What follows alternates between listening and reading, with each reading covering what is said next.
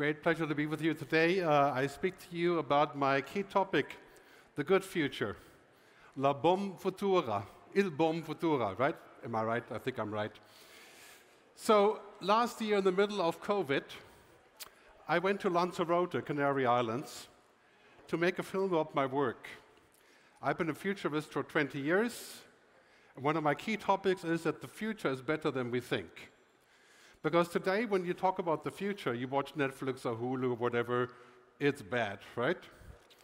The future is bad for us because first the robots come and take our work, and then they harvest our bodies for energy. Right?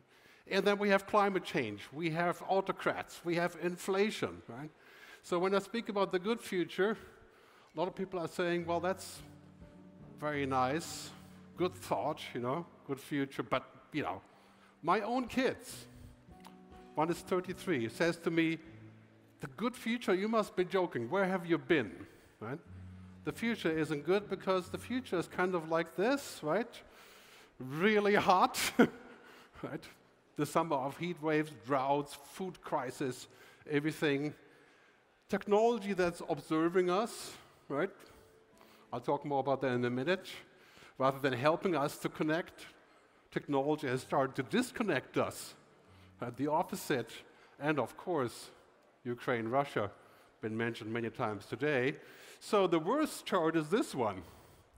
You can see this from The Economist, where produced capital, money, has increased over time. We've made more money.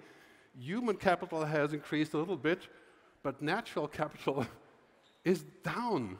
Right? So in other words, if we go on like this, we're going to have more money, at least us, the top 10%, and the planet will fall apart. Right? I mean, that's a great equation to leave for our kids. And just to give you a couple of bullets on this, we talked about climate change a lot already today. So 35 billion tons of CO2 every year, that's what we turn out. Half of the CO2 has been turned out in the last 25 years by people my generation, pretty much, enjoying life, right? So our kids are growing up in a world where we made most of the trouble, right? 5.9 trillion is global fossil fuel subsidies. What's being spent for us to get cheaper gas, right? I mean, think of the perversion in this, right? The oil and gas industry makes $2.9 billion profit every single day. How many votes and politicians can that buy, right? And the last one is the best one. Since the Paris Agreement, the 6 biggest banks in America have financed $3 trillion in fossil fuel industry. They're financing the end of the world that we know it, right? And why is that? Because it makes money, right? And now, of course, the real challenge is, what is the ticket to the future, to a good future? I see 3 things. Digitization, technology, right? As I think Bertrand Piccard was saying this morning, being more efficient, being better, being faster makes perfect sense. Decarbonization, switching to green. And the last one is the hardest, reformation. I live in Zurich, home of Martin Luther. No, I was going to say Martin Luther King. Martin Luther, of course. Right? Reformation, changing the way that we do things. The first 2 things are actually easy. We can do it, we are doing it. It's a business, right? The hard part is we have to digitize so that we can stay human, right? If we use technology so that we can basically forget about what we are, instead of having a real life, we'll live on Instagram. We put on the metaverse helmet, we move into virtual reality. Decarbonization, that will only work if we work together, right? I mean, we can do what we want here in Portugal or in Europe. If we don't get China and India, Indonesia and Brazil aboard to not do what we did, it's over, right? We're timing out 30, 40 years. Last one is a great Greek word called telos, wisdom, right? As I like to say half-jokingly, we have all the tools, science and tech, but we don't have the telos, yeah? We don't have the wisdom. We have all the technology we want, but we use it for the wrong things, as Buckminster Fuller used to say, and that has to urgently change. Trust, multilateralism, and collaboration. We have a choice, collective action or collective suicide. It is in our hands. Thank you. Thank you, Antonio. Collective action or collective suicide. And this is not just about climate change, right? It's about everything that we are creating. Technology, genome editing, artificial intelligence. Climate change is just sort of the first real case here. Right? So as I said earlier, this is easy, but Kevin Kelly, who's a great futurist, the founder of Wired, he said we should be optimistic, and he calls it protopia. Not utopia, not dystopia, protopia. Right? We should be optimistic not because we have less problems. That is definitely not the case. Right? But we have more capacity to solve them. As again, Bertrand was saying this morning, but the capacity means we also have to have the capacity of empathy and compassion to actually do this. Right? Look at the facts of what we have. Right? The biggest technological breakthroughs in human history right now and here happening. Right? This big pyramid of robotics, AI. Technology is getting cheaper by the minute. I mean, very soon you can drive your electric car 2,000 kilometers, right? Not just 500. Right? All of these things, the blockchain, genome sequencing, giant business opportunities. Right? And as you can see here, the price of genome analysis going towards zero, computing power going towards unlimited. That means we can solve cancer eventually. Right? I mean, mind-boggling change. This is the best chart, right? Climate technologies. The next 100 unicorns, called unicorns, billion-dollar companies, will be in climate change technology. And I would say many of them will be here from Portugal, right? Because Portugal is a leader in this turf. If I zoom in on this chart, it gives me great hope to look at this and say, again, impossible is the new normal. We have to get used. I mean, if you're a student at the school, think about that for a second. When I went to school for comparative religion and then for music. I used to be a musician, a producer. Impossible was quite often used, right? And this is now going out. It's basically a whole different world. But here's the thing.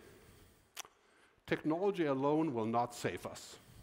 I lived in Silicon Valley 17 years. Everything is a technology problem. Everything is a technology solution. Buy more technology, you'll be happy, right? It's called dataism. Believing in technology. Technology is now a religion, right? And a drug. That's the worst combination. Right? Because of this. Right? This is technology's problem. Technology is morally neutral until we use it. It has no ethics. It doesn't give a damn about your feelings. It doesn't know what feelings are, and it never will, because it's not conscious. Right? Algorithms know the logic of everything and the feeling of nothing. This is why when you go dating online, I mean, I'm married, so I don't date much these days, but if you do go online, right, and date, you find the perfect match in the database. Then you go to the date, 20 seconds later, no, it's just not true, right? Not a match. That's what technology does, right? It looks at the obvious facts. So we have this issue. First, we have climate change pollution, and now we have technology pollution, right? I mean, just look at when you're on the airplane, a 4-year-old kid sitting next to me with the parents, plays 4 hours of iPad on the flight, right? I would safely call that technological pollution. I meet the same kid later on the beach, it's still on the iPad, right? Now, this is crazy, right? Facebook makes $150 million per day in profit. And it's basically destroying trust and democracy and peddling manipulation. I mean, think about that for a second, right? This company, just to pick one, not all technology companies are like this, right? Is probably worse than Aramco, the Saudi Arabian oil company, for our natural well-being. So we have to move to a different place of reformation, away from this obsession with GDP. It's been mentioned, I don't know, 50 times today, right? People, planet, purpose, and prosperity. I live in Switzerland, you know, we love prosperity. We should not forget about prosperity, but we have to think a little bit further. One of the ways we can do this is simply by widening our idea of what prosperity means. Because if a country has been growing economically for 30 years, yet large numbers of its citizens haven't felt the benefit, is it really moving forward? Jacinda Ardern, Prime Minister of New Zealand, right? Her governing principle of her government is, get this, right? Kindness. Can you imagine a man my age saying, I run the government based on kindness, right? I think that's a stretch. We're going to see a lot more women like Jacinda taken over major roles in government, as we have seen in Germany and in Colombia, and as we're going to see in many places around the world. That is the ticket, right? To bring more of that in. So as we're moving forward in technology, we have all these fantastic things that technology does for us. Yeah, it's kind of, hedonism, kind of a happiness, right? But it also has side effects. And the side effects is like a factory, it's coming out the other end, right? Bias, addiction, tax avoidance. We have to address that. It's very real. It's like climate change, right? So business as usual is dead. Right? That's both true for fossil fuel, but also true for technology. Business as unusual is kind of where we're going. Right? And I have to understand this, very important, especially I think in Portugal, here in Europe. We have to reboot the economic logic. We can't just say whatever makes money is good. And, it worked for a while, yeah, but we're at the top. So basically what we're seeing here is moving to a world where technology will be everywhere. Right? Technology will be in everything that we do, and we're going to see AI help us being more efficient. Like here, this chart says, basically, artificial intelligence will make us 4 times as productive. Bookkeepers, lawyers, paralegals, right? That's great, but here's the problem. Technology doesn't solve this problem, which means most of the productivity gains goes towards the upper income class, right? Not the people actually looking for new jobs, right? It's a distribution problem. Fair and collective distribution of the benefits of technology. That's what we should be asking for. And part of that includes, for example, a digital dividend. If Facebook is making 150 million a day in profit, let's have them pay some journalists, right? That public journalism, public media. That would make sense, so get some money back from this. Right?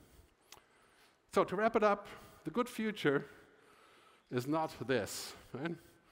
For example, Yuval Harari's idea of useless humans. Right? I love his book, but it's a little bit dark, right? So we're not useless just because there is a smart robot, right? We're not going to live in a world like this, where we wear virtual reality glasses and real life is useless, right? You can marry a robot because it's more efficient. Right? The good future is this: awesome humans on top of amazing technology. This is what we have to teach our students and our kids, of course, right? We have to be awesome humans. That is the thing number one. We cannot refuse amazing technology, and we shouldn't. But like any other drug, right? Too much of a good thing can be a very bad thing. The same is true for technology. We're moving into this world where this is the Neoluvian woman, as I call it, surrounded by technology. That's unavoidable. But then again, I think we have to morph into a world where we still go back to nature, right? It's called nature deficit disorder. You may have heard that word before, right? Let's go back to the beach, right? Look at animals. It's very important for us as humans to be amazing humans.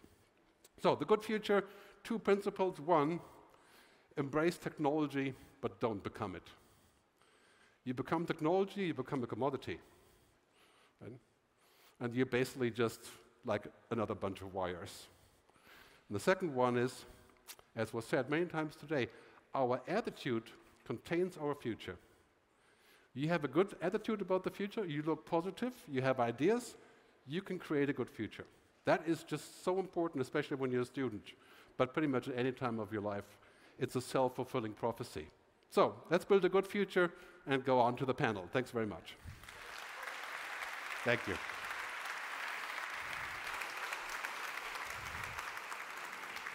Thank you so much, Gerd Leonard. Now, as you said there, Gerd, we're going to have a panel debate now, so I'm going to invite the team there just to pop the chairs here on the table. But I'd just like to ask you, while they do that, Gerd, How do people react to that pitch? If you're at either a dinner party or speaking to policymakers, do people just look at you and just roll their eyes, or what's the kind of reaction you normally get? It depends on where you're asking, you know.